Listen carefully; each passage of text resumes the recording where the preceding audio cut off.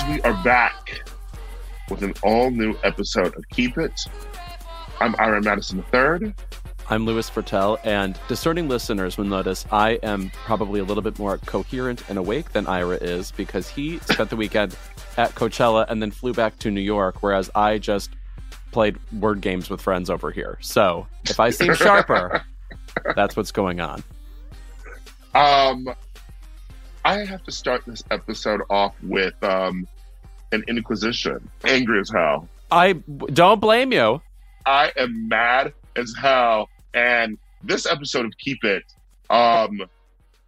we're just getting right to the point with Coachella and how Frank bin Laden will be charged with treason. He will pay for his crimes. I've never heard of an L like this in any kind of festival history of just he didn't deliver or bailed on his own concept, which was, I guess, a bunch of ice skaters were supposed to be behind him at this Coachella thing, which would have been decadent and, queer for all the queer people there. And he was not a fan of that concept suddenly and scrapped it. And then the dancers who were on ice skates were suddenly walking around behind him. And what was equally as treacherous to me?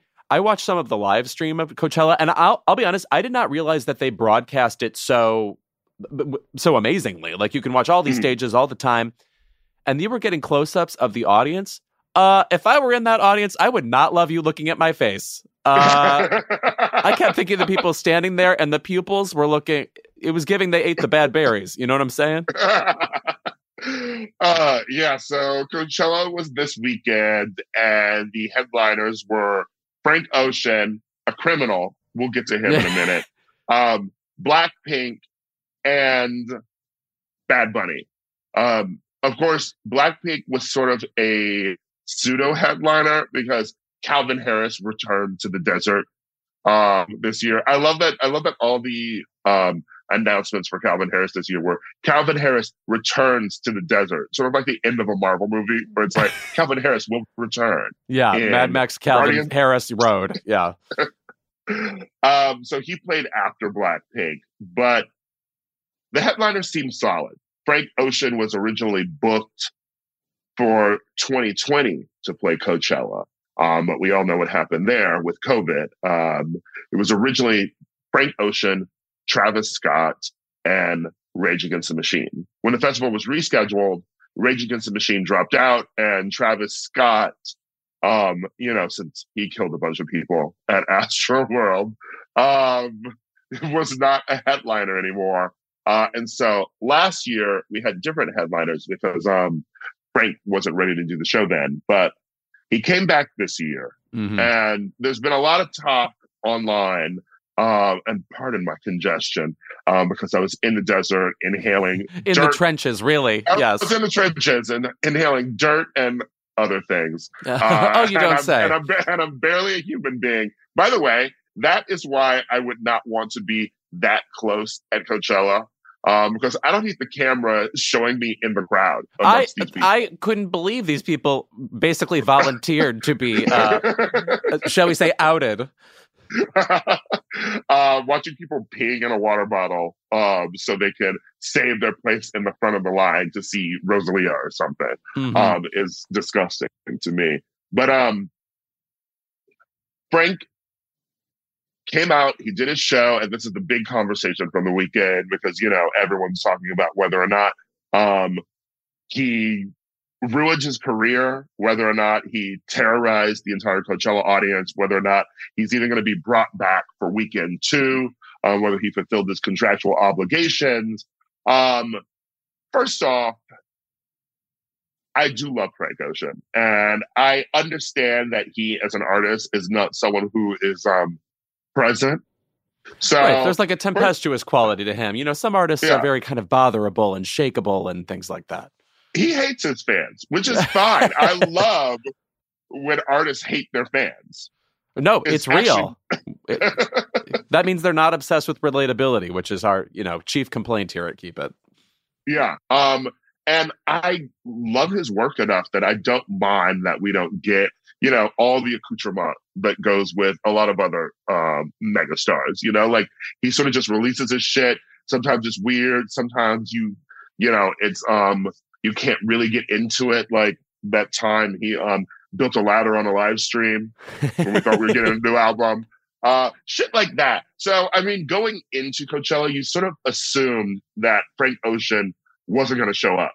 That was the whole running joke, I feel like, leading up to the festival. Everyone kept saying, like, okay, so when's he going to pull out? Mm-hmm. You know? And then we heard it seemed like he was going to pull out, but that was just, it turns out that the original stage he had built, which is allegedly an ice skating rink, he didn't want to do it anymore. He scrapped it last minute. And so then they had to figure out how to do this show day of without the original plan. And by the way, hour of, like, people are already standing in the stands as he decides he doesn't want the staging concept anymore. So they have to fucking melt the ice, which I can't believe they couldn't generate some other way to put this together in the desert, but they literally had to melt it like a giant Bill Nye experiment.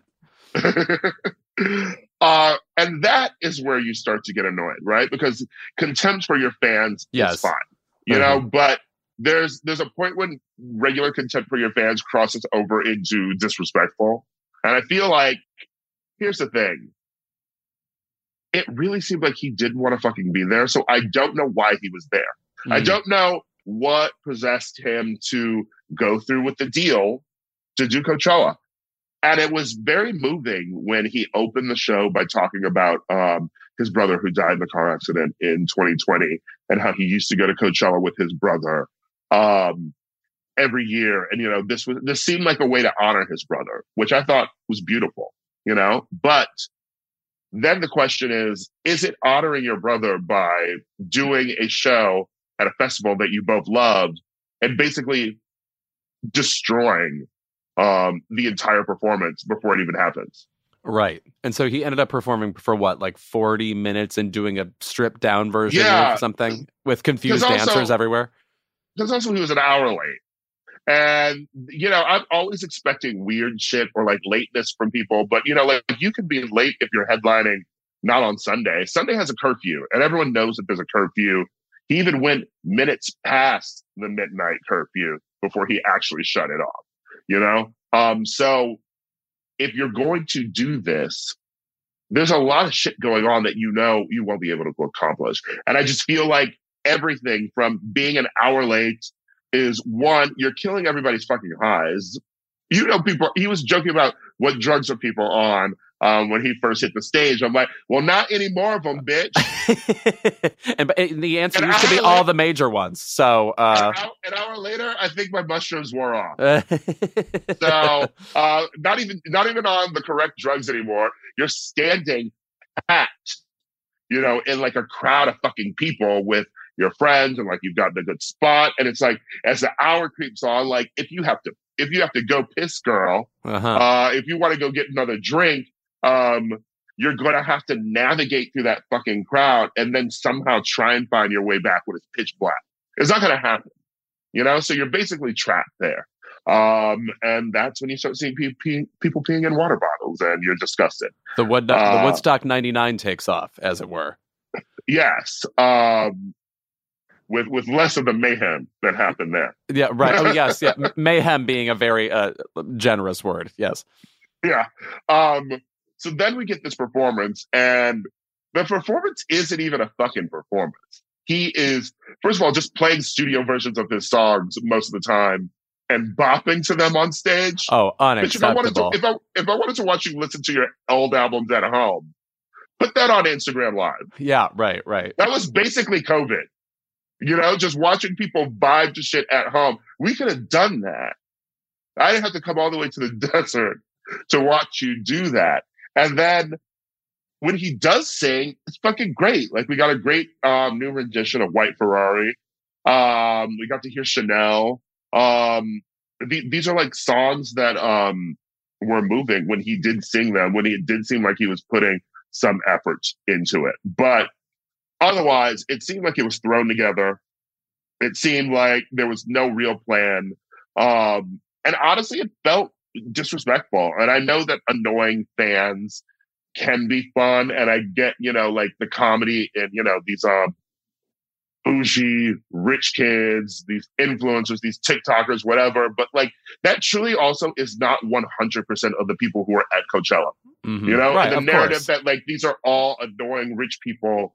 Um, it's like, oh, they didn't get what they want from Frank Ocean. They wanted him to dance for them, like he works for them or something. It's like a lot of people there are people who like saved money up to see one of their favorite fucking artists perform, who hasn't performed in years, who hasn't even acknowledged that he exists on this plane in years. And they're like really fucking disappointed.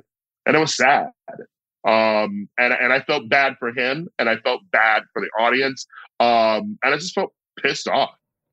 Well, this also makes me upset at Coachella for not just naming the rightful headliner, Bjork, who was also at Coachella. And I just want to say, the footage I have seen of Bjork at Coachella is so unlike every other performer in that, to use our favorite word, vibes are very present at Coachella. It's like a beat-centric experience. It's, you can sort of hang with your friends.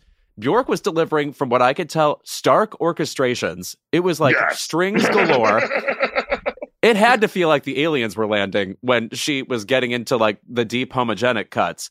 But at the same time, I mean, she's one of these people that, at the end of our lives, we're going to be like, okay, who are our Mozart-like people? And Bjork is one of them. And if you got to see that live, I'm so, so jealous of that because and of course she was dressed like, she fell off the sun in her whatever, like some outfit that has cilia on it or whatever she chose. That looked phenomenal. Listen, it was phenomenal, but I will also, and I'm very glad that I got to experience it, but I would prefer to go and see it at the Met. Yeah. Not when you're freezing out there. Yeah. and well, it was actually pretty warm that night, of all the nights. But, that was like, I had just seen Kali Uchis perform, and she was fucking amazing, by the way. And then Bjork is playing, and, it is dark. It's giving concerto. It's giving, 2 tickets to the show, please. You're wearing you're wearing a ball gown. Yes. You're wearing a tux. So it was fun seeing that in the desert, and it was definitely a vibe. It was not the vibe that I was on. No, I truly think it is like very funny what she was doing. It's like getting like a Yoko Ono performance art performance suddenly in the middle of your set. So I watched like a half of that, and then went to see this amazing band Drama, and then came back for Frank Ocean. But that's also the beauty of Coachella, to be honest. I love a music festival because there's so many artists playing, and, you can either rush to see bits of every artist that you love, or you can just sort of like, my Sunday was all about vibes. I was high and I would like wander from place to place, but I was not running to like catch someone who was playing on the other side of Coachella. That you get over that after the first day. Like this was just like, I'm going to see a bit of Bjork, and then I'm going to wander over here and see a bit of Drama, and then I'm going to come back for Frank. So that is the joy of it. And I will say other highlights were Rosalia, who's a fucking star. Yep. Like, should have been a headliner. Bad Bunny was great. There's some annoying sound issues.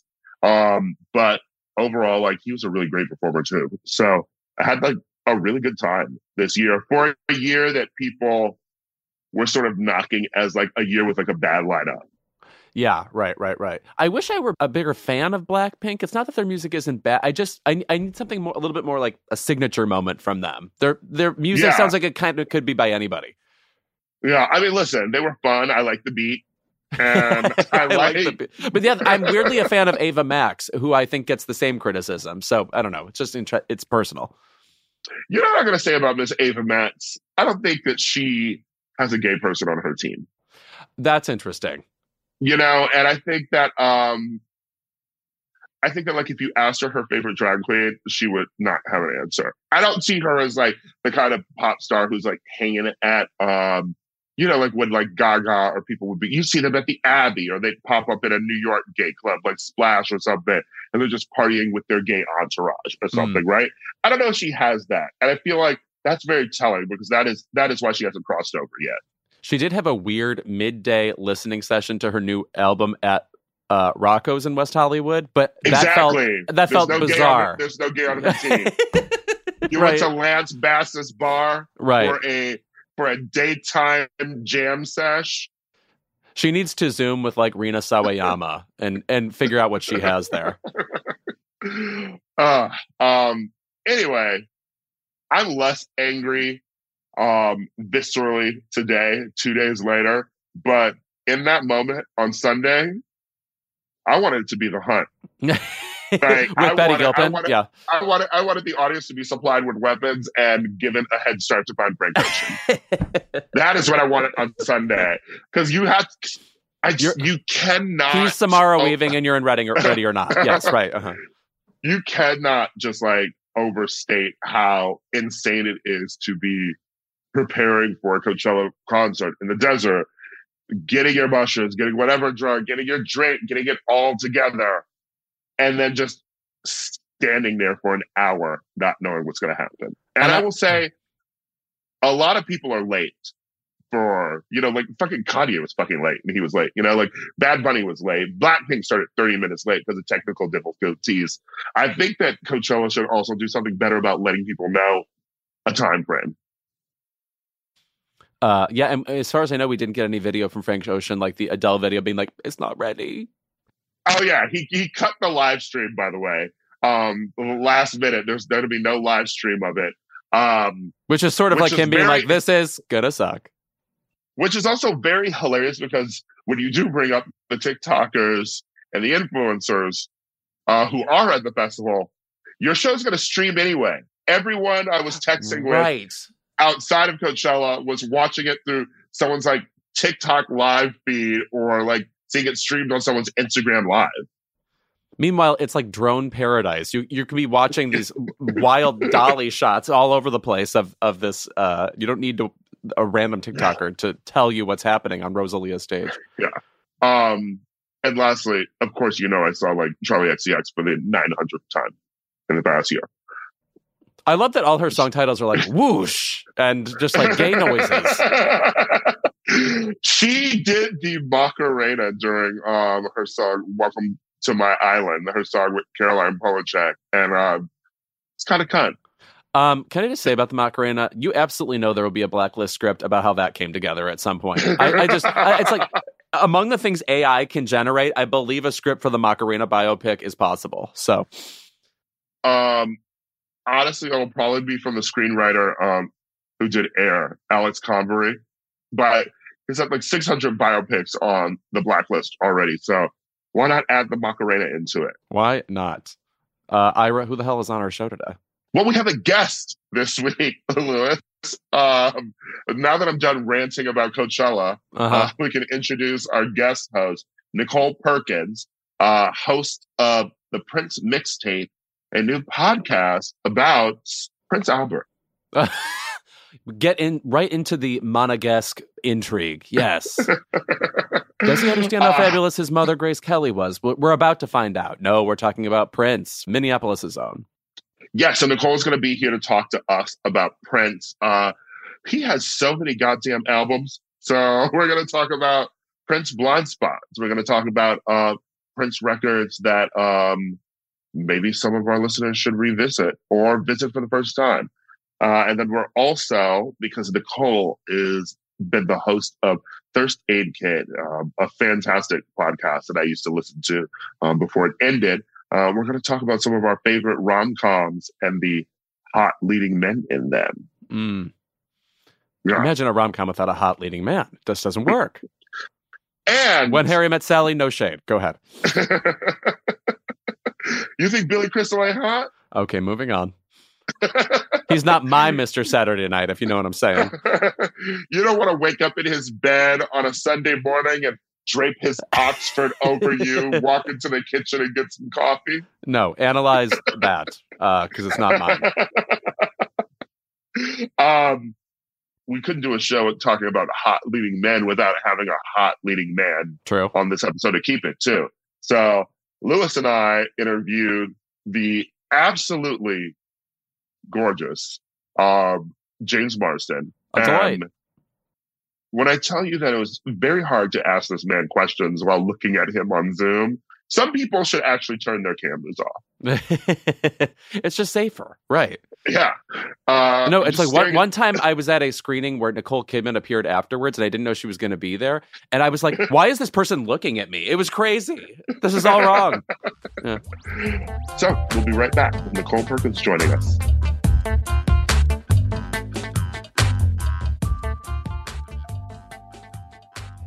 We have some absolutely thrilling news to share with you. It's about us, so that's why it's thrilling.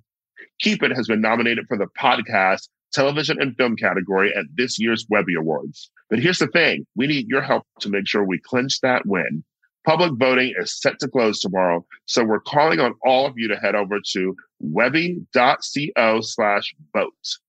Find the podcast, television, and film category and cast your vote for us. And let's not forget to give a huge shout out to our amazing team who works tirelessly to make every single episode worthy of a Webby. And we already have one. So what are you waiting for? Get over to wbby.co/vote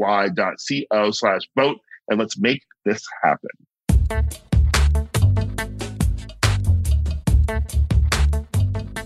With us today, we have an incredible poet and writer who you know from the podcast Thirst Aid Kit, and This Is Good For You.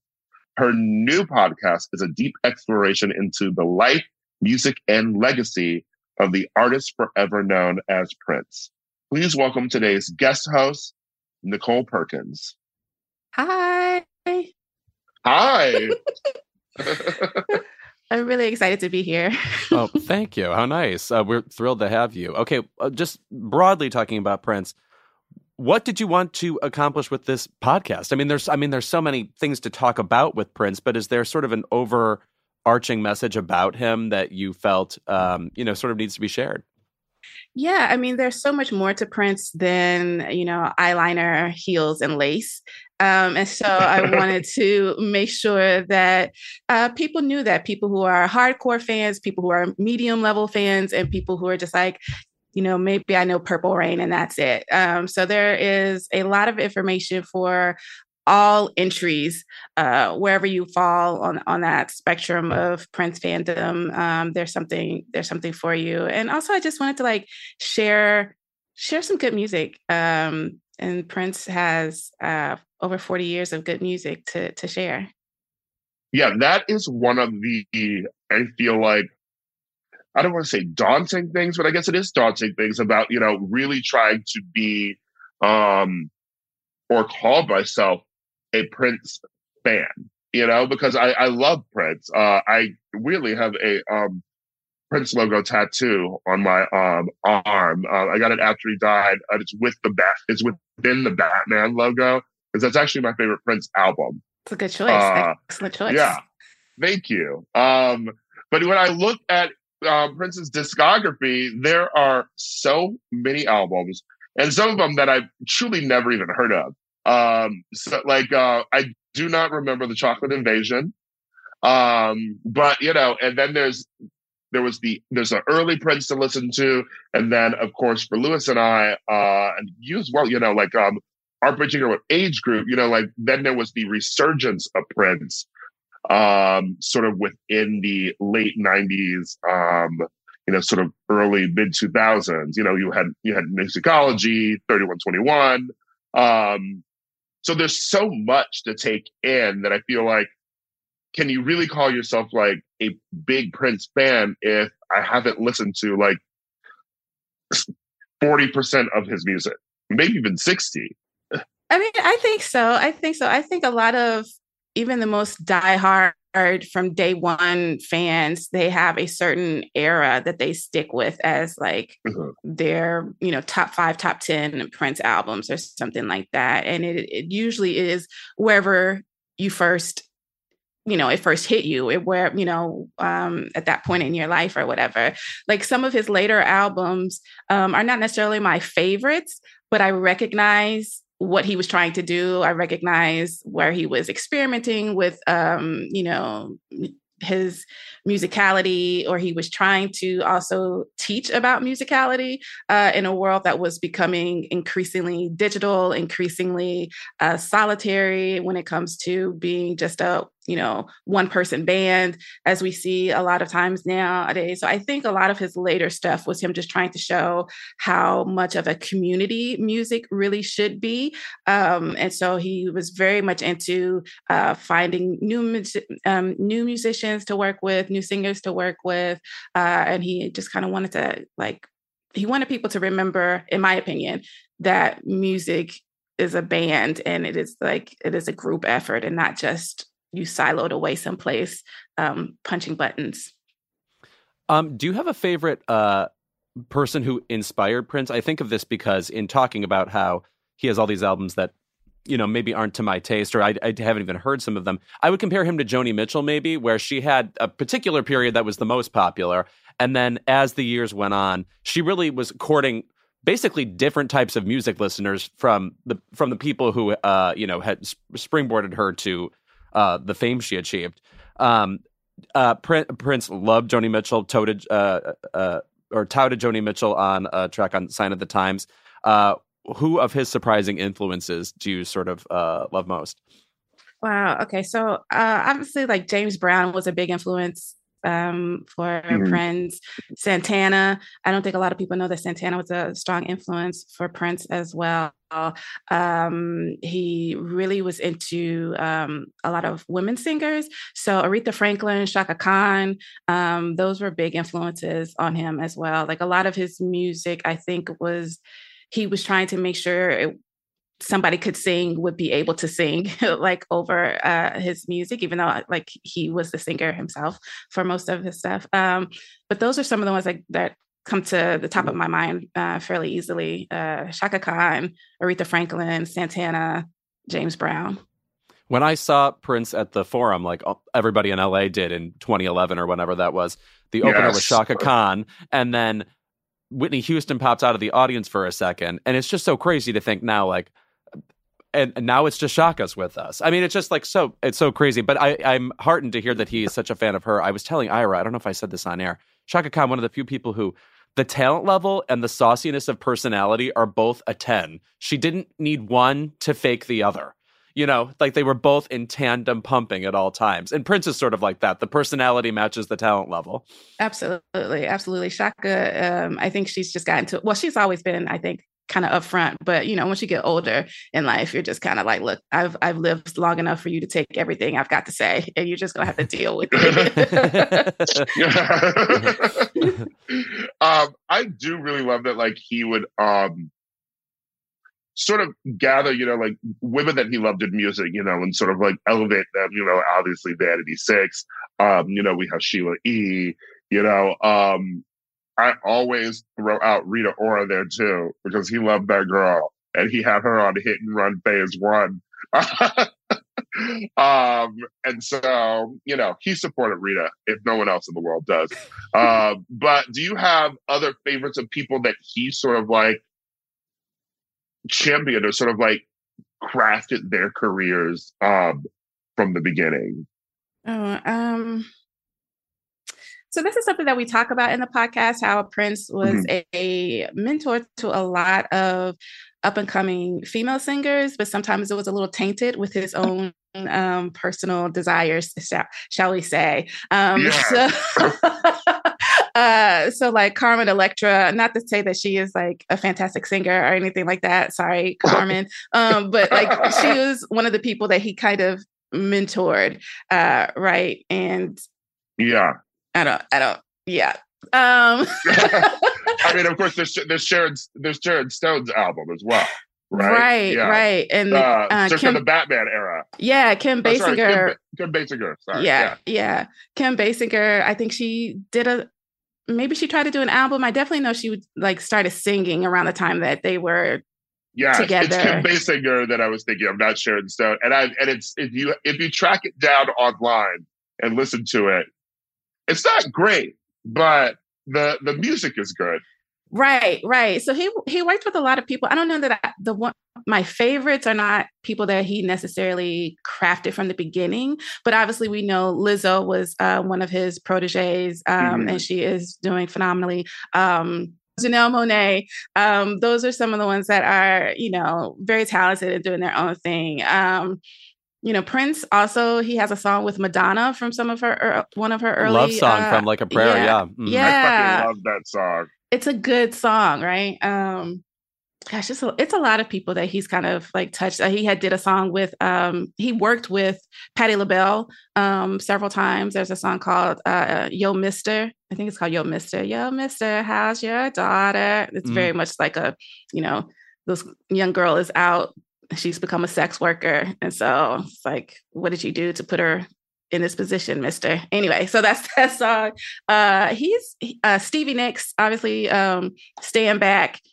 She really liked, I think this is a very familiar tale, but she really liked Little Red Corvette. And so she wanted to use that in Stand Back. And so he came to the studio and performed, played some instruments for her for that song. So he's kind of been like all genres, all talent. Even on his album Rave Unto the Joy Fantastic, you've got Gwen Stefani, Eve, Annie DeFranco, Sheryl Crow. Like, he's gonna put his fingers in.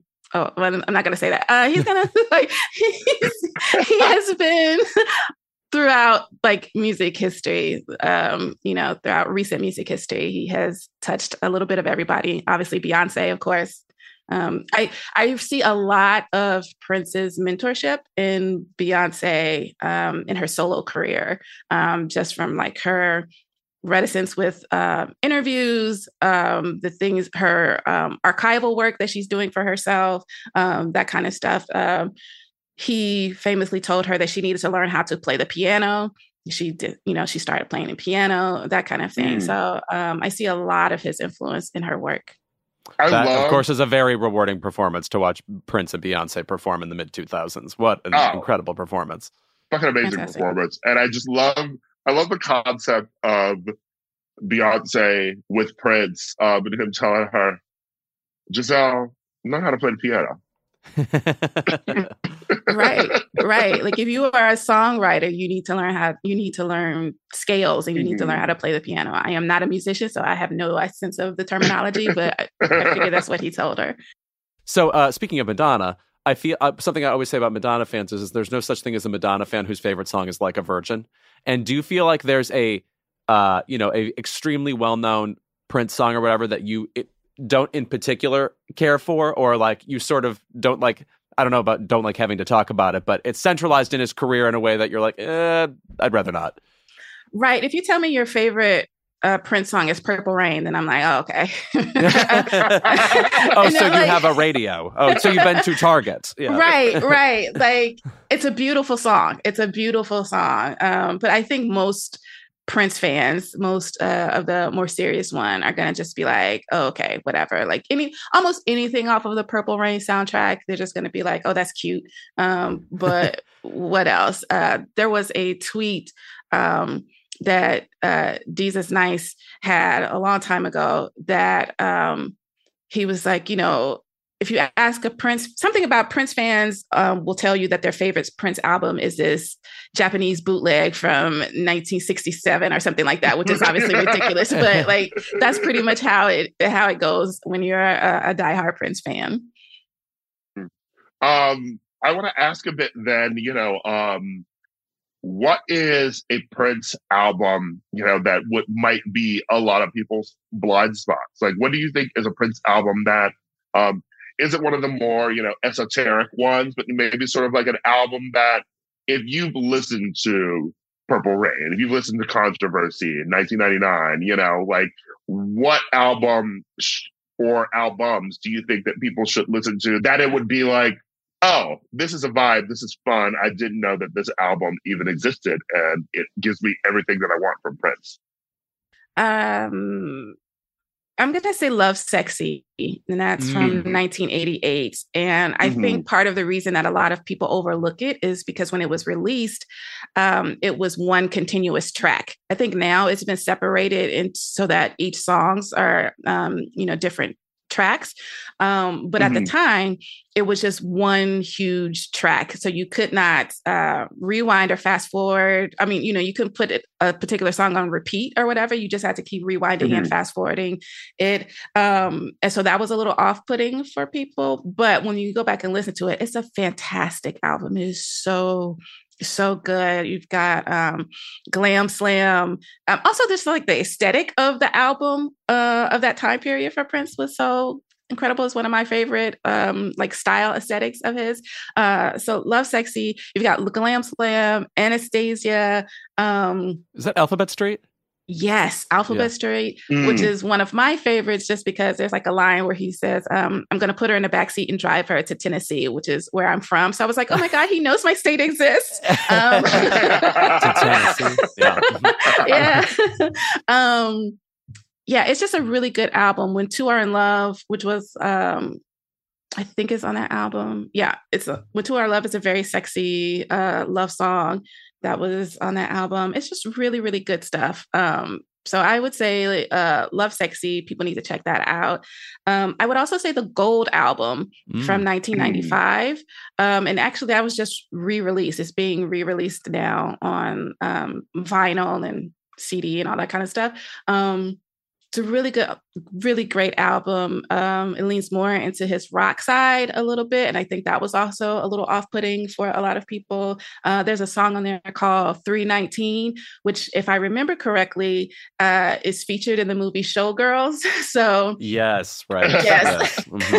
I don't know if it's still in Showgirls right now because of licensing issues or whatever, like if you look at it now. But when it first aired, it was in that. 319, I Hate You, which is one of my favorite Prince songs. Yeah, it's a solid album. So Love Sexy and the Gold album, I think people should revisit. Ira, do you have a favorite sort of hidden gem of Prince's? I'm thinking of a couple right now that I really love, just in terms of singles or songs. Yes, when I talk about sort of like the resurgence of Prince, I really mean just sort of like people my specific age group. I'm 36 now. People sort of discovering him when we were kids, having known him as like, oh, this is an artist that our parents listened to. But when he came out with Musicology in 2004, I think people obviously respect this album and love it. But I really think that like some of the songs on this album beyond the single Musicology are some of my favorite Prince songs. Is that Cinnamon Girl, right? That's Cinnamon Girl. That's the Marrying Kind, and going in the transition into If I Was the Man in Your Life is actually maybe some of my favorite music that Prince has ever made. I was gonna say I love 3121, namely not just the song Black Sweat, but the music video. Guys, Prince was, first of all, so hilarious. It just needs to be said, like, he did things on camera where it's like he was predicting the era of GIFs. It's as if like you will watch me on repeat, like shooting a side eye at the camera during this one section. He's such a funny actor, which is interesting because he's obviously also a Razzie winning actor. But that's also something that we talk about in the podcast is how funny he is, and people don't really know that he was funny, and he was a practical joker. He liked to pull pranks and stuff like that. So someone talks about a prank where he's like catching a bus or pretending to catch the bus, and he acts like the door has closed on his hand, and his hand pops off. It's like he would do stuff like that. Not him being Regina Hall in Scary Movie. I also love when you talk about Prince being funny, I feel like there are always videos going viral of when he would have people on stage. There's obviously the famous Kim Kardashian video where Kim comes up on stage and she's not even dancing, and he's like, get her off the stage. But there's this Instagram account that I love called Velvet Coke, which recently shared a video, feels like it's the 80s or like early 90s, of this woman dancing on stage that he invited up. But then she's like following him over to the piano, and he's like stepping up on the piano, and she's trying to crawl up on the piano at him, and he's like, and he just goes, security. He's like, you need to be over there. It's like when he was on The View, and Sherry Shepherd got a little too close, and she said something to him, basically like, I love you. She was having a fangirl moment, and he was just like, oh, I'm out, and he walked off the set. It just did not come back. Sherry Shepherd be unprofessional on TV. I'm sorry. This is off topic, but she took Wendy's show, and the results are wild. She is friends with Cheryl Lee Ralph, but she was talking about how hot Cheryl Lee Ralph's son is, and then the fact that he does like yoga in the park in LA, to teach like Black men how to do yoga and how their mental health. And she started sort of simulating like doing like downward dog and like humping the floor, like she was humping this man that she's known since he was a child. And I'm like, I could see why Prince was like, back up off me. Yes. She got a little thirsty, no pun intended, but it was a lot. Even at the end of his Rock and Roll Hall of Fame induction performance, when he just throws the guitar up in the air, I mean, like, it's so nutty. You have to laugh. And by the way, he then walks off, and everybody else in the performance is simply left on stage. It's so funny. Yeah, he was going to leave his mark on that one way or another. Yeah. Another one of my favorite things too is my friend Kelly Carter, journalist, talked about how whenever he would invite people to his home, like journalists and things, like give interviews or stuff or talk to them, like there'd be no recording or even writing down what he said. And I'm like, that is just so fantastic to me. Yeah. I don't know that I would have remembered anything other than like what he smelled like if I had ever been invited. You're just remembering vibes. Right. Do we have any sense of how much of his insane vault could be released over the next blank and blank years? Are you optimistic we'll be hearing a lot of this stuff ever, or no? I don't think so, because I mean, who knows what his estate will do, of course. I don't think that there is a way to release everything that is in that vault within my lifetime, because he was just constantly working, like he make every single day that he could. And because he learned how to record by himself, he was one of the first few people to have his own studio in his own residence. So he would just like go record stuff and lay it down or put it away or something like that. There are a lot of stories of him recording something, playing it one time and then erasing it, that kind of thing. So I don't think we'll ever get all of what is in his vault. And a lot of it is just, from my understanding, a lot of it is, repetitious or whatever, like demos and things like that. So, yeah, I don't think we're going to get, I don't think we have any idea of how much is in there or how much has, and how much has been lost, period, just in his own artist temperament. He just kind of deleted a lot of stuff. On the show, someone says that he played a song for her and then deleted it. And she's just like, I'm haunted by that song because it was so fantastic and I wish the world could hear it. But because it was a very personal song for him. It was like a romantic breakup song. And I was just like, I want that song. There has to be a copy someplace. But she was like, nope, he deleted it. That is also a bit of like the cruelty of art, I want to say. Like you're this fan, you're not just like someone strumming a guitar for like your girlfriend or boyfriend, like in a dorm. Like, oh, I wrote this song for you. Like you're fucking Prince. And you're like, here's this beautiful heartbreaking song you played for someone. And then you're like, okay, now I'm gonna delete it. It's gone. It just breaks my heart. I'm sure the vault actually probably just has other lost albums that he made for women that he dated, and if so, I hope there isn't a Nanda Lewis album somewhere in that vault. Oh my God. I'm sure there is. A fine talk show host. I remember the era vividly. When we're back, Lewis and I sit down with James Marsden to discuss his new TV series, Jury Duty.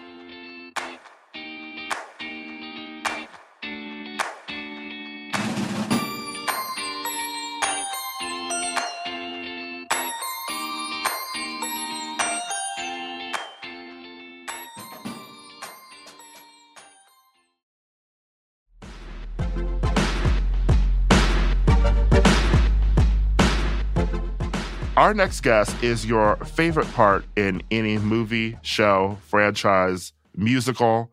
He's Cyclops. He's Corny Collins. He's Teddy Flood. He's Sonic's friend. And in the new show, Jury Duty, he's taken on the very demanding and sought-after role of James Marsden.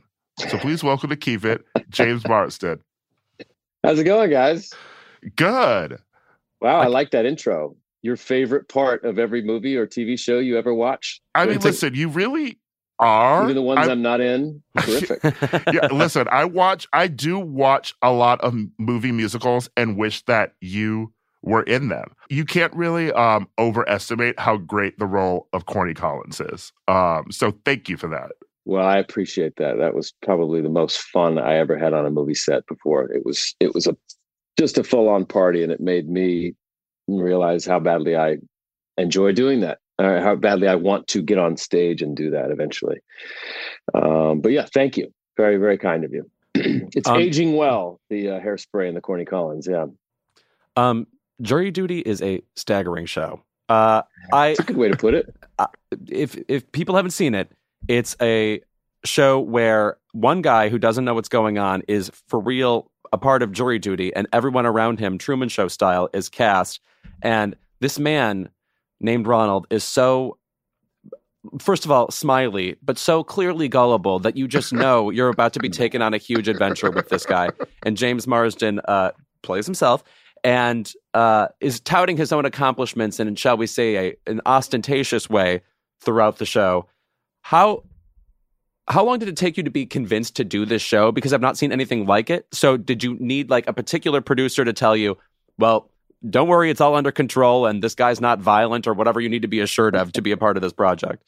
It was, I probably put the most thought into signing up to this project than I do for anything I ever do, really, because mainly because it's such uncharted territory, not only for me, but for, I couldn't think of any sort of comp for this type of show. It's just very different in its design. I was approached by David Bernard, a friend of mine who I've worked with a few times before, produced The White Lotus, and him alongside Lee Eisenberg and Gene Stupnitsky, the creators of The Office, who I love and respect, and they came to me with this idea of a sort of courtroom comedy, all taking place during the course of jury duty, people serving on jury duty, where you have one celebrity playing themselves, a sort of heightened, exaggerated version of myself. I'll careful to point out, make sure that I point that out. I believe you. And then a bunch of improv artists, like young, relatively unknown improvisational actors, and one person who doesn't know that the entire thing is fake and scripted. Not scripted from a dialogue perspective. There's no scripted dialogue, but there was situational comedy. There were beats that were written into 7 or 8 scripts. And I got excited because I just love that style of comedy. I'm a big Christopher Guest fan. The Office, Larry Sanders Show. And so that appealed to me to get in a room and just sort of mess around with these really gifted improvisational artists. And the scripts were laugh out loud funny and crazy. And I got to make fun of myself and sort of send up the entitled Hollywood celebrity in a very fun way. And the one element I wasn't prepared for was the wild card, which was this man who is here thinking that he's serving jury duty. And there's a low budget documentary film crew following us around, creating a documentary on, a fake, right? He thinks it's a real documentary, but that's sort of one of our ruses that we do. And it didn't occur to me how I got excited about doing all the improv stuff, but I'm realizing the first couple of days with this guy, like, we're keeping him in the dark for 3 weeks of his life. It's just a long period of time to be messing with somebody. Now, it was important to me that, and I voiced this several times throughout to the producers and the showrunners, that I'm not doing anything to humiliate him or make fun of him. We're just going to surround him with a lot of foolishness, right? Mm-hmm. A lot of like characters that are behaving strangely and occurrences that are sort of out of the ordinary. And that's where the comedy comes from.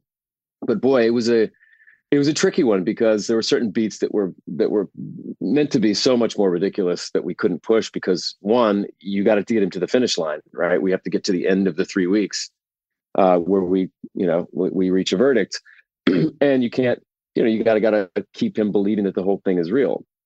So it was this delicate dance for a couple of weeks and I, of course, was playing this really, like you said, ostentatious, self-absorbed, egocentric, Hollywood jerk.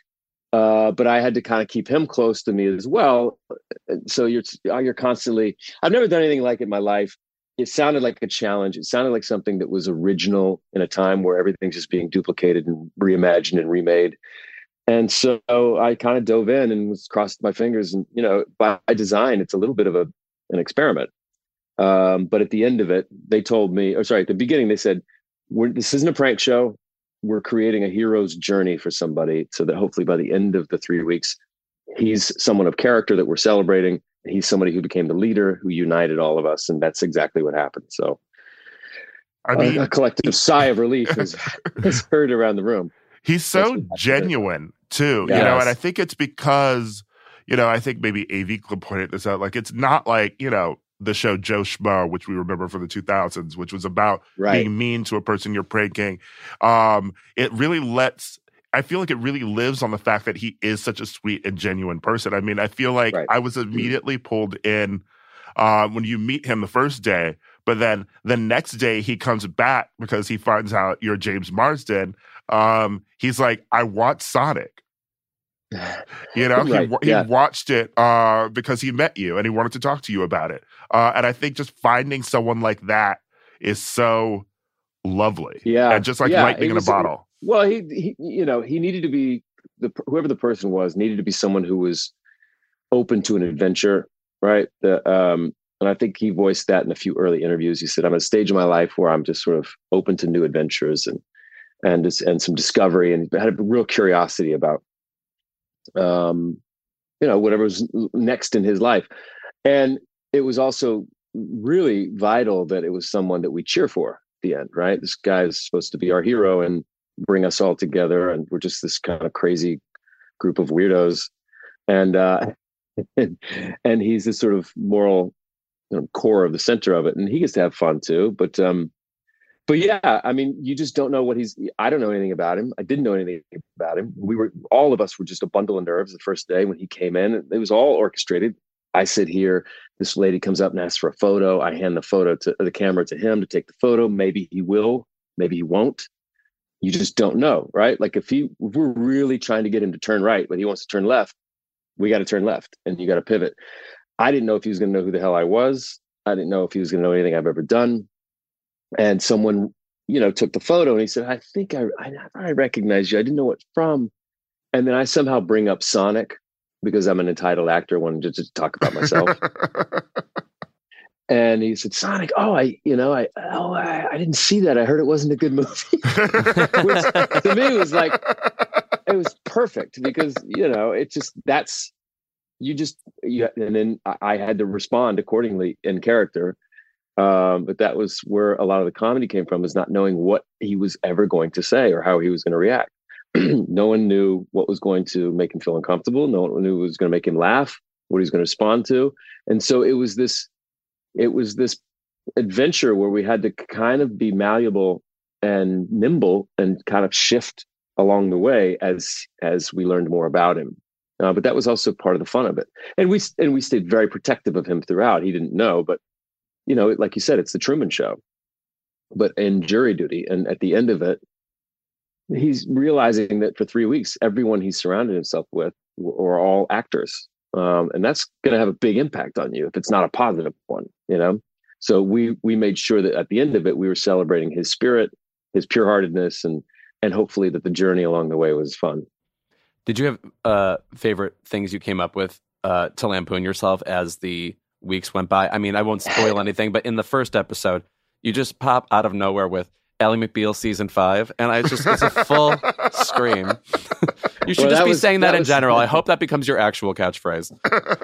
Yeah. I like to start with the turkeys first and then go up, right? You can't just always lead with the big hits, but not that Ally McBeal was a bad show.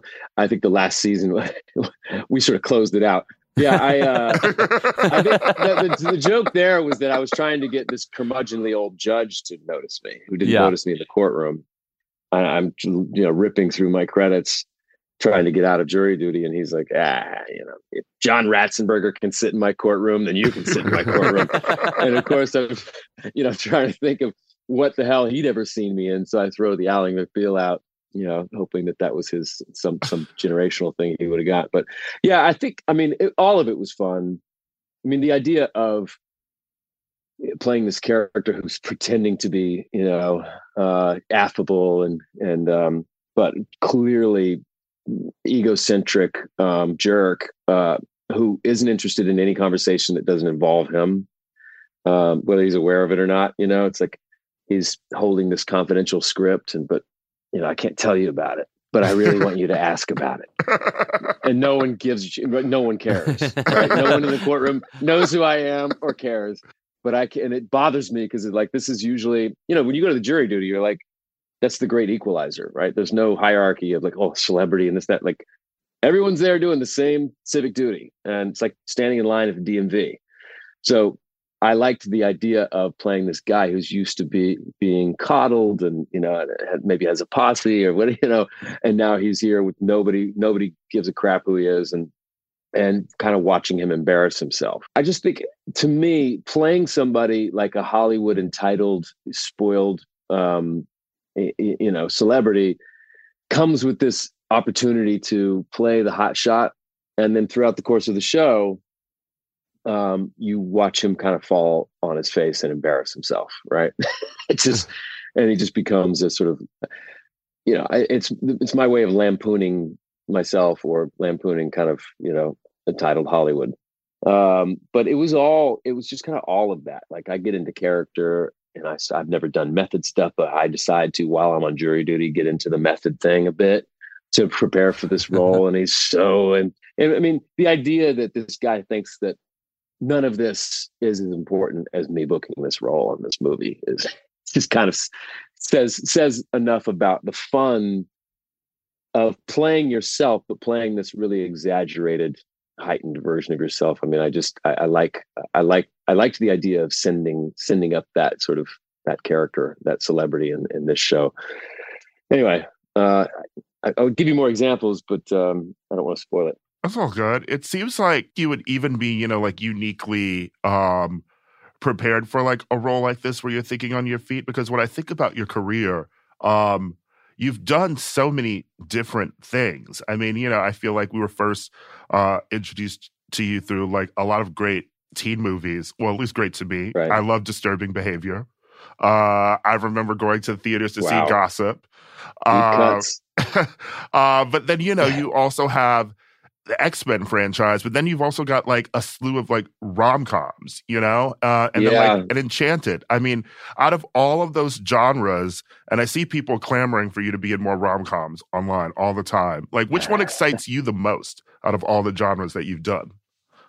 I mean, I don't know. I definitely, I definitely love comedy. Feel like the rom-com is like extinct at this point. I don't know that they're even making them anymore. They're trying, but I feel like there's an appetite for those types of movies now, especially what we've all been through the last couple of years. Is some nice sort of light, fun fare would be really welcome. So I enjoyed 27 Dresses. That was sort of, we kind of hit it with that one. And it was one of those that, now I still get people stopping on the streets and talking about it, and people still rewatching it, and you feel very proud of that. But yeah, I don't know. I mean, God, Disturbing Behavior. I still can't believe it. That's a deep one. I don't know. I mean, I love them all. What I'm proud of most of what I've accomplished and hopefully continue to is the being given the opportunity to not, to jump around from genre to genre, to play these different characters where you're not just the guy who's in a romantic, that you cast in romantic comedies, but you're also the guy who plays John F. Kennedy in The Butler or as Cyclops in the X-Men, or, so that's the thing I'm most proud of what I've been able to achieve. And it came from just trying to get whatever work comes your way. And, so early on, people are saying, why'd you do that job? And so I did it because they gave the job to me and I made the best of it. But then it became the pattern became like, I was the guy who was able to sort of jump around quite a bit. And it kind of catered to my skill set to do that. I was very, in a self-deprecating way, I would always say, I'm the guy who's not great at anything but good at a lot of things.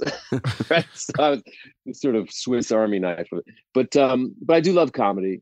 It gets me excited to go to work in the morning. If you're doing a drama, I love the challenges of that. I just did this movie with Michael Keaton and Al Pacino, and it was like, I really had some heavy lifting to do, like emotionally and for the character, and as much as I love that and the challenge of that, you definitely, it's hard to hang that up at the end of the day when you go home, right? You're just like just emotionally worn out.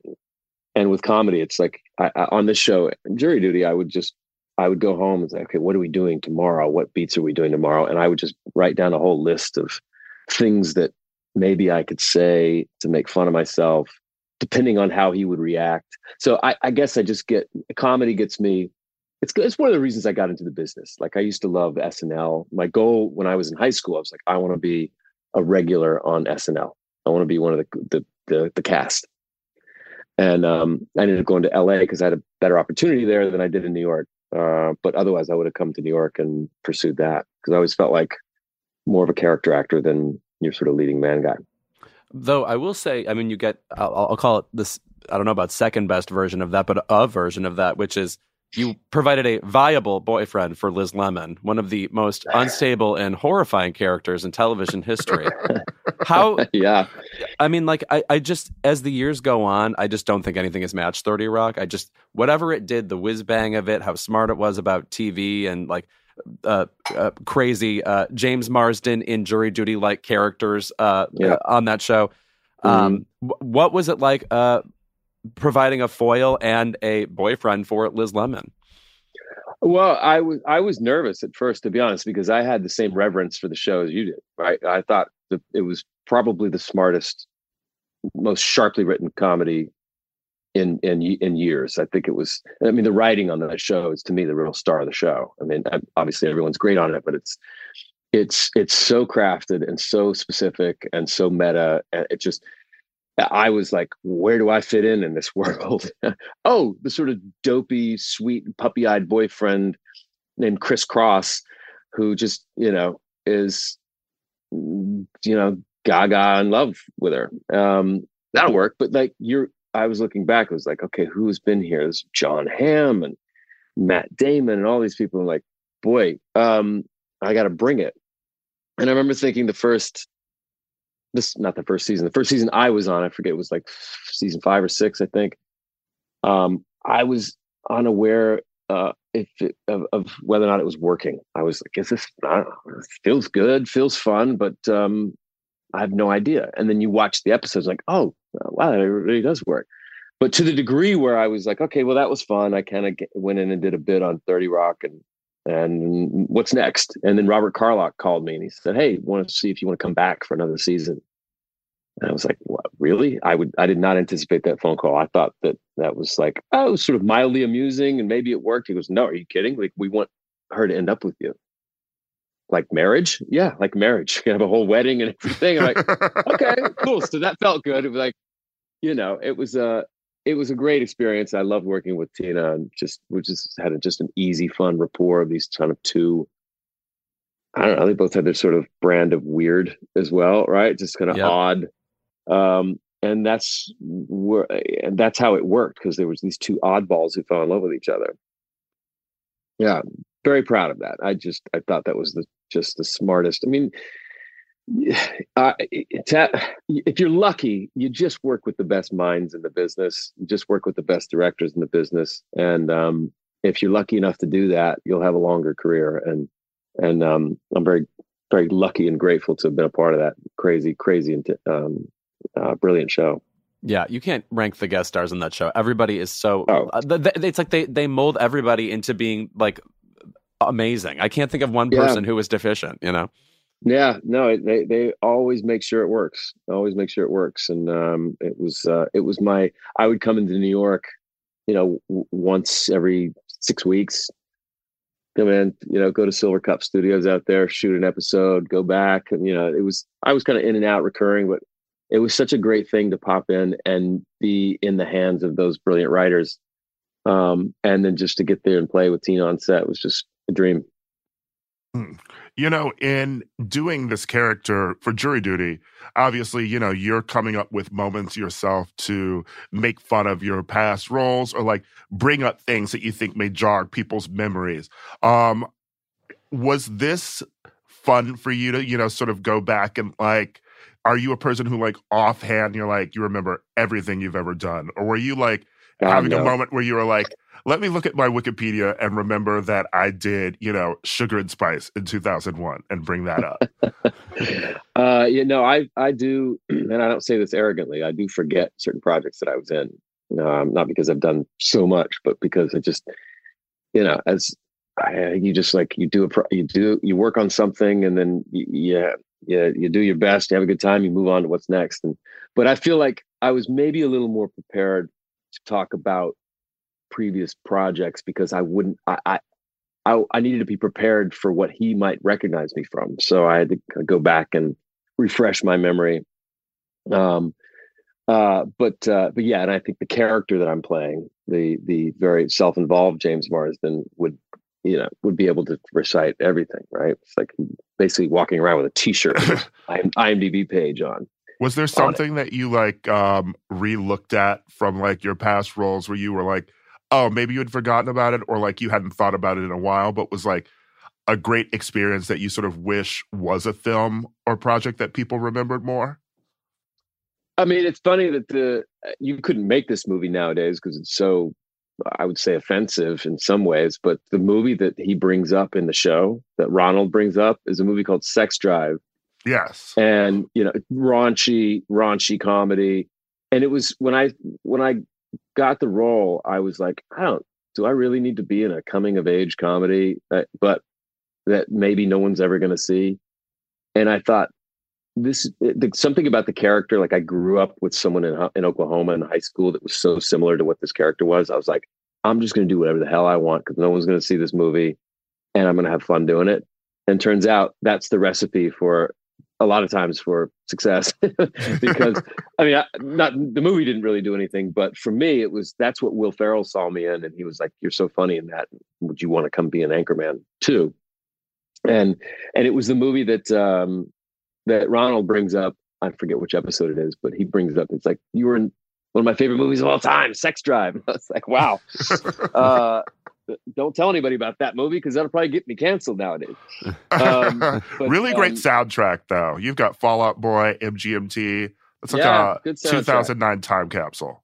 Yeah. I think there's some Sonic Youth in there as well. I'm not sure, but yeah, it was it was just a fun. I was just like another real jerk in that one. But there's something fun about playing that character where you get to, as long as you get to kind of, you know, be made fun of while you're doing it.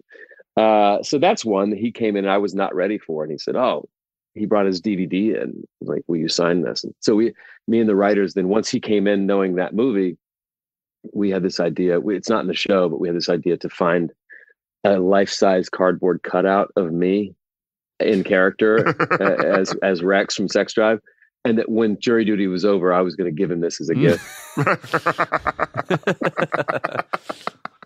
He would have fucking loved it. Yeah, he would have for sure. And then I had this other idea to like, because the car I drive in the movie is called the Judge, this orange GTO, 1960s GTO called the Judge. And I was gonna, when we revealed it to him, I was gonna see if we could. We didn't have time to do it, but I was gonna see if we could rent one, and I'd pick him up and take him for a drive in it. but it was so funny that that's the movie he brought up. I mean, you just saying now Sugar and Spice, I'm like, oh Jesus, I was in that, right? God. Yeah, I feel very proud to have been a part of so many projects. But yeah, you do start to forget. I'm trying to think of something else I wish somebody would have seen more of.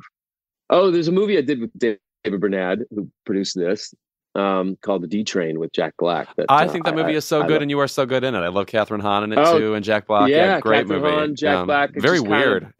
Very, and that's what I like about it. It's not cookie cutter buddy comedy, right? Mm-hmm. You Mike think White it's gonna too. Yeah. Mike White. You think it's gonna be that, and then it just, it takes a turn. Look at me, like I'm not spoiling. I don't want to spoil it for people as if someone's gonna go watch it this weekend.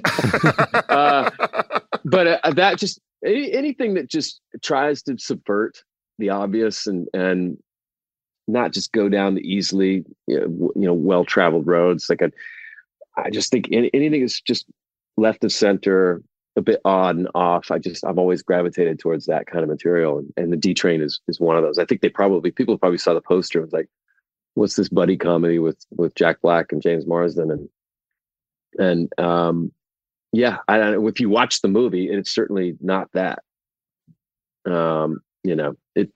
It's a sort of darker, funny, darker version of that. So that's one that I'm proud of, that I wish more people would have seen. But yeah. Unexpected queer content in that movie too. I just want to say, for people who haven't seen it, go and check right. it out. I know, right? It's right. We can say spoilers on that now because it's exactly. That's and done in a very kind of heartbreaking but also funny way. I'm trying to figure the right way to describe it, but that's Mike White. That's kind of his brilliance there. Is like, how do you take something that's can be kind of dark and you find yourself laughing at it as well. But that's another one I'm really proud of. Well, thank you so much for being here. I mean, of course, honestly, like I said, we love you in so many things, but we need another rom-com, and we do. And I need to find Mark Shaman and just make him write a Hairspray sequel that's just about the Corny Collins show. Mark and I, I think this was even before we did Hairspray. I got approached by Clive Davis to do an album of standards like Michael Bublé, and I was going to meet him in New York. And I called Mark. I went, "Would you come with me to this meeting?" I was like, play the piano, I'm sing for him or whatever. But we were flirting with the idea of doing an album for a while. But I'd rather just do a full-blown musical again. I don't think anybody ever gets sick of him. Yeah, and he's so great at that. I mean, I fucking love Some Like It Hot. I just saw that recently. It's so good. He's so great and such a talent. I knew about him from when I was in college, listening to Harry Connick on, When Harry Met Sally soundtrack, and I was like, who's and the early Connick records. I was like, who's doing these orchestrations? And it's like Nelson Riddle. I was like, and then I figured out it was Mark Shaman, and then started seeing like, oh my God, he did the South Park movie and like this and that. And like, okay, I started hearing his sound and his orchestrations, this big band, horns and drums. And so I became a fan very, very early on with Mark. And then serendipitously, we ended up working together on Hairspray, not because I knew him, but because it just worked out that way. And such a crazy, gifted human being, and lucky to be have some really, really great memories of even just his apartment here in New York, just going up with a bunch of people and singing. And he's the best. And love to do something with him again. All right, when we're back, Nicole Perkins rejoins Lewis and I to discuss our favorite underrated rom-coms.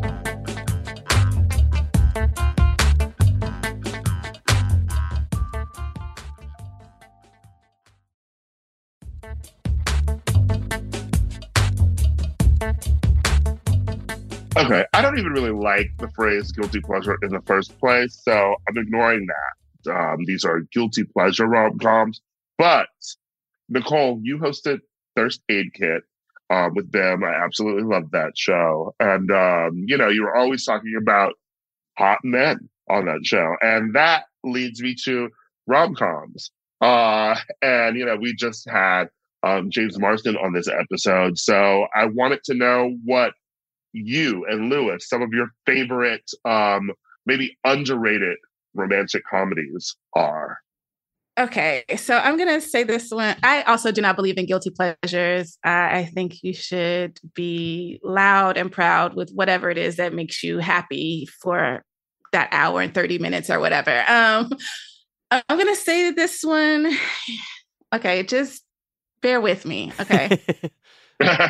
It's this movie called She's Out of My League, and it came out in 2010. Yeah, Jake Baruchel is in that? Yes, I remember it well. Yes. Uh-huh. I think he is so cute. And I know, like, I have a thing for really skinny men. Like, I like a little cigarette looking dude. I call him a French fry of a man. That's my thing. So I know a lot of people, when I say, someone like Jay, they're just like, what are you talking about? He looks like an adolescent. Well, first of all, he does not. Okay. Like, he looks like a grown man. He's just slim, it's okay. But I think he's so cute. He has really pretty eyes. And the movie is about, he plays this character that's a TSA agent, and he falls for Alice Eve, who is like a party planner or something like that. Like, she does, she's like an event planner or something like that. And she comes from a wealthy family. I think the movie is set, if I remember correctly, either in Pittsburgh or Philadelphia. I think it's Pittsburgh. And his family is very, working class, and there's just a lot, like, his friends are bums, it's very much that whole like bromance, Judd Apatow era of like rom-coms and stuff, right? And like there's a scene where he's trying to like shave his pubic hair. It's disgusting, and it's so much. But it's just a cute little movie that is, that basic lesson of don't count yourself out. You never know, just because you don't have all of these things, it doesn't mean that you're not a good person, that someone won't fall in love with you, kind of thing. It's just a really sweet, silly, ridiculous movie. I loved Jay on the series Undeclared on Fox, and so I feel like I was obsessed with his just like face then. And when She's Out of My League came out, that movie is like 2010, which is a period when I was already living here in New York, but I was in grad school then, and it was definitely a time where on the weekend, much like high school and college, like whatever fucking movie came out, I would probably go and see it that weekend. Like, it doesn't matter the quality of it. You see it and you see the trailer and you're like, this looks fun enough. I'll go see it. Right. So definitely saw She's Out of My League in theaters. And I love that because he's a TSA worker, it makes the ending with the racing to the airplane funnier. Yes. They do a lot of cute little twists on, rom-com tropes in the movies. I love it. It's one of my favorites. I hope those How to Train Your Dragon checks are fat. I hope he really is banking. Those movies are cute, actually. I don't know about underrated, but I will say I think this satisfies the prompt, which is if the movie's on, I will watch it till the end. So there must be some level of affection occurring there. And I have a personal connection to this movie because the beginning of it was filmed in my hometown when I was in middle school. And so I literally got to see the high school I would soon be in because it's featured at the beginning of the movie, Save the Last Dance. Let me say something about this movie. First of all, I did not realize what a hit it was. This movie cost like $13 million and made $130 million. I don't think of it as like, sort of a towering entry in this genre in any way. But there's just something about, one, a surly female lead. It's just, you don't get a lot of them. Like usually if a woman's leading a movie, her whole thing is I'm full of charisma. And Julia Stiles' thing is I am avidly avoiding having charisma. I am arguably, like, begrudgingly in this film. So there's just something I really like about that. But also, like, this woman having to learn dancing, like she's a ballerina and then she wants to, learn hip hop. There is something actually vulnerable making about that performance. Like, you actually are kind of gripping the table. Like, am I watching something I shouldn't be watching? This feels almost too personal that somebody would be putting this on film. But for that reason, it's pretty good. It's like, it gives you, it exposes a side of a personality that I don't think you would otherwise see in a rom-com. I just find it to be a really pleasant movie. And one of the few that's been filmed in Lamont, Illinois. Straight Talk with Dolly Parton, another entry. Is that the one with Kerry Washington? And then she's like a teen mom? Okay. Yes. Yeah. And famously the line, what's she doing? Two-step? And she was. So just journalistically accurate. Yeah. Another one of my favorite, I love the interracial comedies so much because that has that scene where they're like canoodling on the train in Chicago, and this older white woman is like looking at them. Just a funny scene. Yeah. Also, I think a good area to look for when you're thinking of like underrated rom-coms or whatever, is the Best Kiss MTV Movie Award. You know, like rarely does a good movie end up in that category, but it does have a couple of moments that should be celebrated. Okay, well, don't attack Spider-Man 2 like that. Or I cannot get over it. One of the craziest nominations in that category is the Jeremy Irons Lolita. Like a kiss with Dominique Swain, a teen. Gross, MTV. I feel like the best movie to ever win Best Kiss is Cruel Intentions. They were like, here is the kiss. You got Selma Blair, you got Sarah Michelle Gellar. They're like, we are the entire summer that movie came out. Like everyone had women tonguing each other down. No, also like, it's like SNL. It was commercials. Yeah, no, the lips interact in that scene like mealworms in a petri dish. Just whoa, like moving, and you could feel the sticky and the temperature in the kiss. Unusually immersive. Tragically, that film does not hold up as well. I as agree. No, you would just go watch Dangerous Liaisons. Be a human being. You're an adult. You know, I had some friends over a couple of weeks ago, and they're all millennials. And I, for whatever reason, I can't remember why, but I put on Dangerous Liaisons, and I was like, "This is what Cruel Intentions." This was the remake, and they were just like, "What?" And I had to like say, "Okay, now this is Buffy's character." Like I was trying to like draw the parallel so they could understand it, and they were riveted. And I was like, "Okay, you have to go." Like obviously, you know, they were over, and we were talking over so much of it. But I was like, "You have to go home now and watch this from the beginning to the end," because they were looking at baby Keanu. They were, you know, they seen on Michelle Pfeiffer in there, and they were just like, their mouths were dropped. Baby Uma. Yeah, yes. It's a great movie.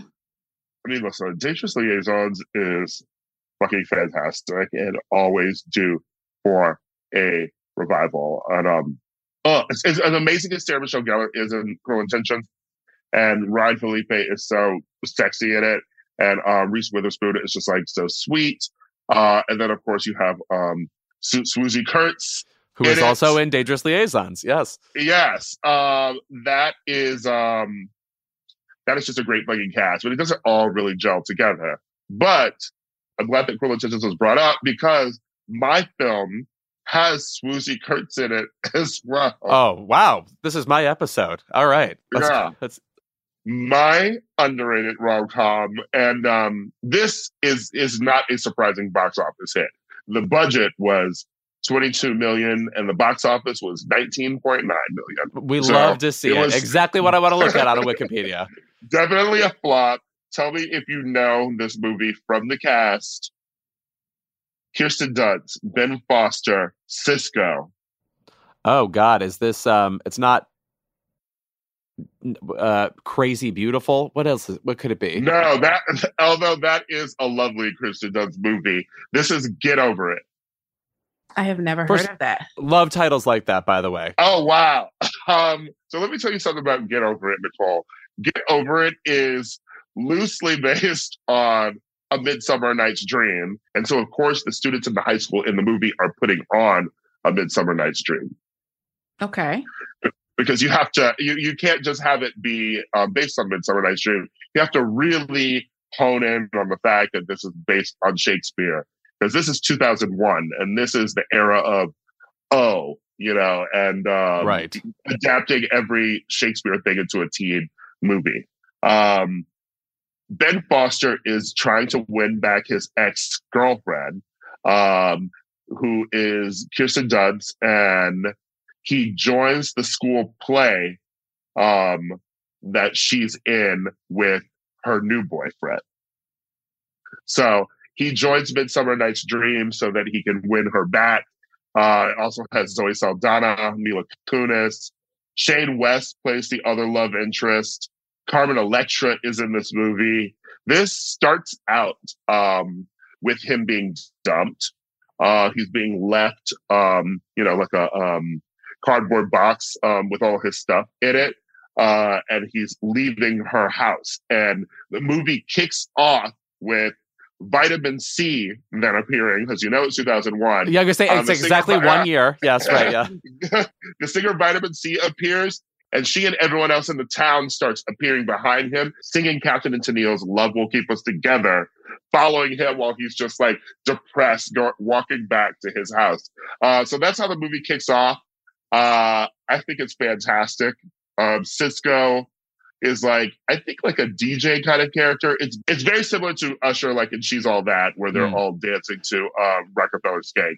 But yeah, Cisco, I think, has everyone do this dance routine in the film, because the early 2000s was also about teen movies just having a choreographed dance routine happen in the middle of a movie for no reason. Wait, is this okay? You said Zoe Saldana and Mila Kunis were in this. Is this the one where they make out? No, that apparently is this 2007 film called After Sex. Oh, okay, much different. Yes. But anyway, Get Over It is it's really a film that I feel like has stuck with me for years. I've never forgotten the movie, and I feel like I've never forgotten it because of the title. I just think the title Get Over It is a great title for a movie, and very much a teen movie from like the early 2000s. You know what I'd like to rewatch? Speaking of Kirsten Dunst, does The Cat's Meow hold up, do we think? I don't even think I've seen The Cat's Meow, Lewis. All I know is it was at the beginning of that show, The Jinx, right? Like, because that story is partly based on this or something. And so I've always intended to rewatch it, and I never did. I mean, listen, Peter Bogdanovich rarely does wrong. Except for the 15 times he did. But yeah. Nickelodeon, at long last love. I can go on and on. Yeah.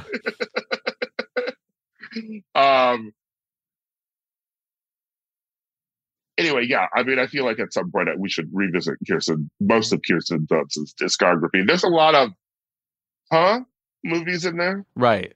Just like, why not sort of things. Because she was in everything. All right, when we're back, keep it.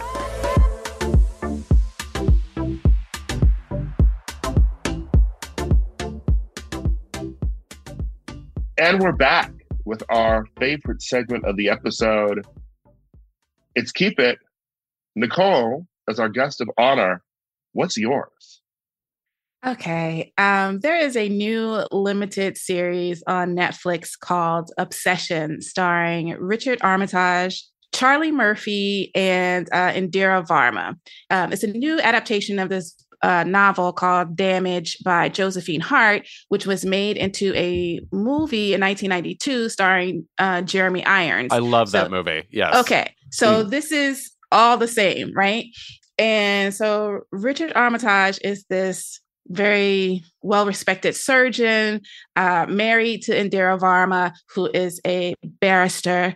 And they have a great relationship. They have 2 adult children, one of whom is a son named Jay, who brings home his fiance, and Richard Armitage and the fiance, Charlie Murphy, they start having an affair. So the father is sleeping with his son's fiance. And it's only 4 episodes, thank goodness, because it is so not good. Oh, that's too bad. It's supposed to be this erotic thriller, and Netflix actually recently tweeted out like the timestamps of when the sex happens in each episode. So like, if you're watching this with your family, step away. First of all, why would you be watching an erotic thriller with your family in the first place? But first. Whatever. Yeah. Famously, I did see the movie Unfaithful with my grandmother, which was a mistake. Oh, God. That is one of my favorite movies, but favorite, one of my favorite films. Diane Lane and Olivia Martinez are so fucking hot in that movie, but I did not need to see that hallway scene with my grandmother. No. I don't know how you survived that, but okay. So basically, like, his character, William, it's just like he sees her from across the room and is immediately in heat for her. And every time there's like escalating BDSM stuff in their relationship, but it always seems very urgent and lack of care, which is I don't know. I mean, I guess it's supposed to be like super intense or whatever, but there's this one scene that is driving Twitter crazy, and so his son and fiance, they go to Paris. It's set in London. They go to Paris for a little getaway, and he follows them basically, and they screw in an alley. And then when the son and the fiance check out, I can't remember their names because I've just like blanked on everything. So I'm really sorry that I'm not used to their names. This is so bad. So when they check out, the father, books the room, goes into the hotel room, and like scrounges through the bed looking for her scent like a dog, right? But obviously the room has been turned over. So, hopefully they have changed the sheets.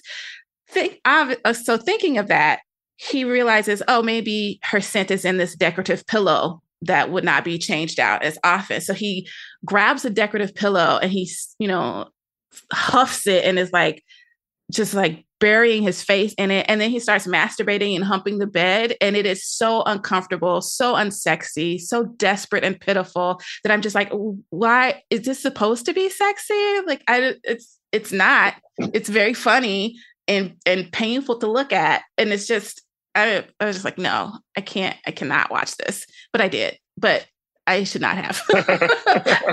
the 92 version with Jeremy Irons and Juliette Binoche, I think, is probably one of the best erotic thrillers. And also you get an awesome scene from the woman playing Jeremy Irons' wife, Miranda Richardson, who has a breakdown after this affair bubbles over and the main events of the movie occur.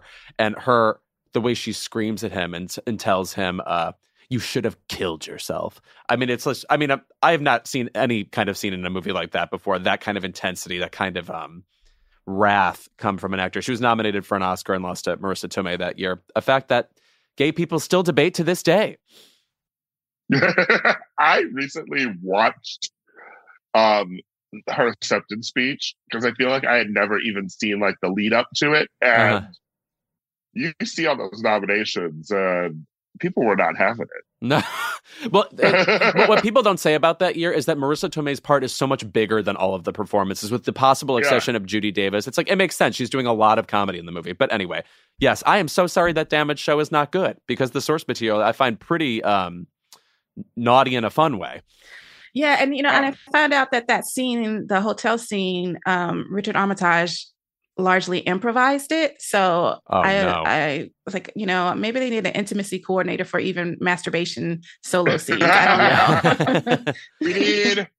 we need Luca. We need Luca directing this scene, because one of my favorite sniffing scenes in a movie is Timmy Chalamet sniffing Armie Hammer's underwear in Call Me by Your Name, and then so like humping the bed and positioning himself on it like they were having sex. And that was a hot scene. That was a good scene. This one was not.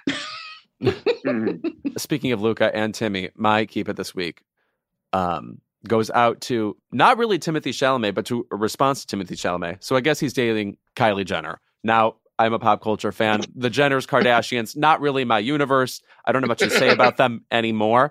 But I will say, people, I think, are having a sort of knee-jerk, I don't know about gross out reaction, but I think people need to respect the fact that Timothée Chalamet clearly cares about fame, because all he seems to date are people who are related to other famous people. I'm talking about Lourdes Leon, Madonna's daughter.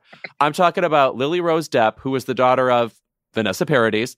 And now this person who, I don't know, it just speaks to, it's like, he's like, I'm going to be a famous person. Well, I better be in the constellation of famous people. I better belong. And I think ultimately, as I've said this before with several superstars, I think what cements a celebrity in people's mind is their association with other celebrities, ultimately. I think people always underestimate how much Beyonce getting with Jay-Z ended up kind of raising her to another level, and that is not to denigrate any of her work, obviously, but it's literally just people remember you if you have a friend you also can remember, So I'm just saying, I thank Timothée Chalamet for doing this. I'm going to call it a momentary relationship. I'm not really seeing a wedding here, but it just means he's going to be around even longer. Yeah, I mean, we've talked about this before on the show. I think that relationships that become tabloid moments are definitely things that propel people to stardom. I mean, even though the stories go back and forth on like Olivia Wilde, right?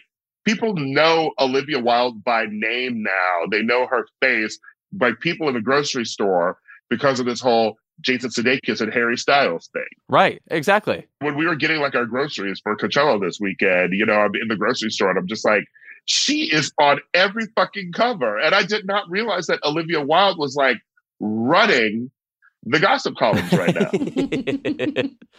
Yeah, you miss like when it was just one person, or, you know, like Elizabeth Taylor or something, where it's just, we can't get enough. And I mean, these people are ruining their lives too. But, you know, yeah, exactly. Now she's not just an actor or a director. She's a character in a narrative. You know what I mean? And people care about their stories, like you and your soaps, Ira. I sure do. Can't wait to log off this and watch today's Days of Our Lives. I had one more thing to say about Timmy. This is also going to like people confused that Emily Ratajkowski was like making out with Harry Styles. And I want to point out, hot people make out with other hot people in their social circles. Mm-hmm. Okay, like if like gay people were written about by like Page Six, you would see,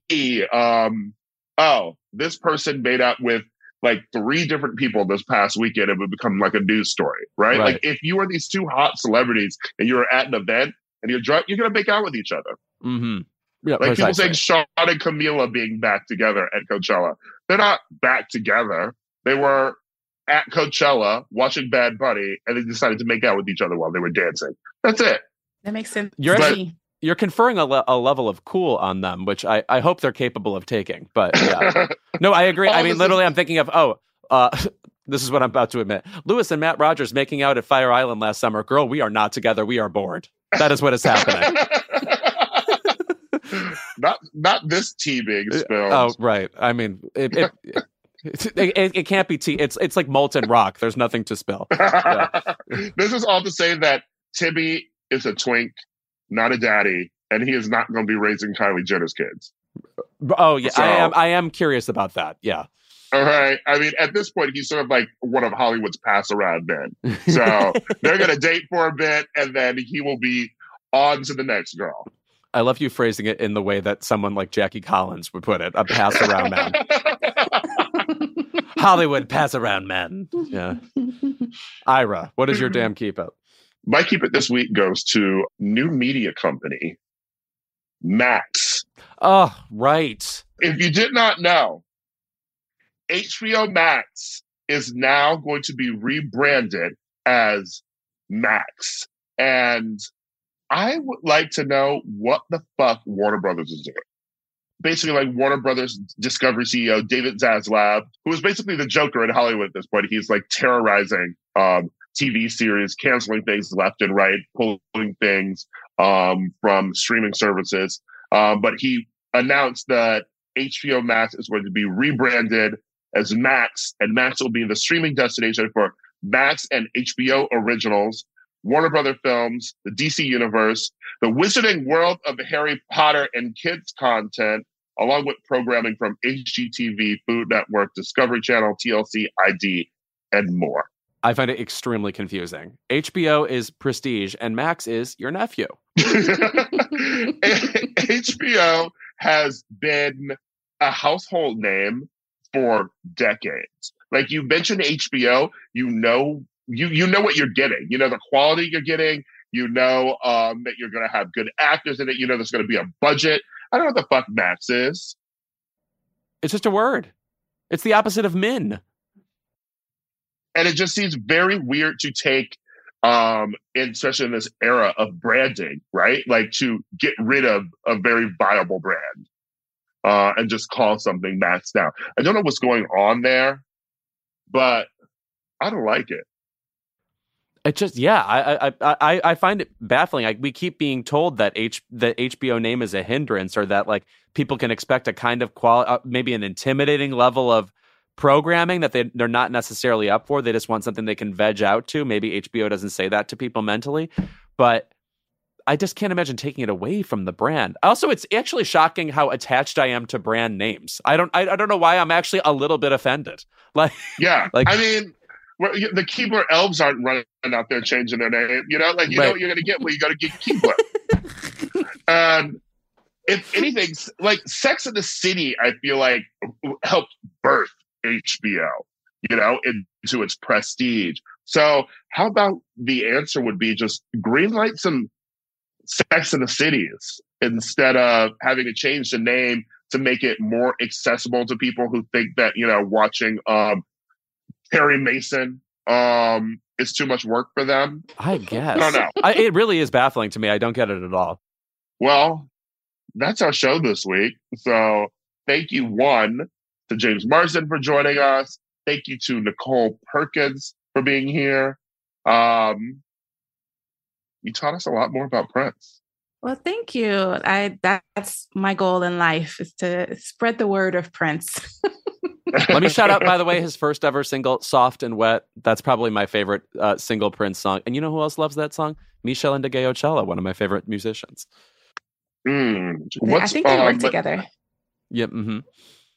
What's Lady Smith Black Mambazo's favorite Prince song? Well, that's a group, so they probably have individual tastes. And if you think they all agree on one, that's your problem. It ain't just one bitch. But it's something new every day. Yeah. And make sure you, of course, listen to the Prince mixtape. The first episode is out today, as of listening to this episode. So go find Nicole there. And thank you again for joining us on Keep It. We'll see you next week.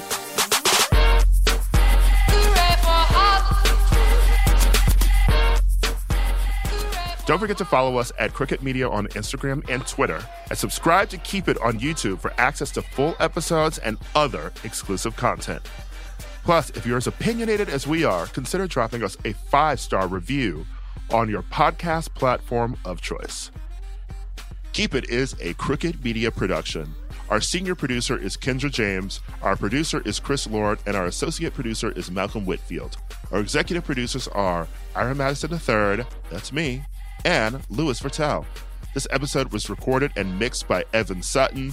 Thank you to our digital team, Matt DeGroot, Nar Malconian, and Delon Villanueva for production support every week. And as always, Keep It is filmed in front of a live studio audience.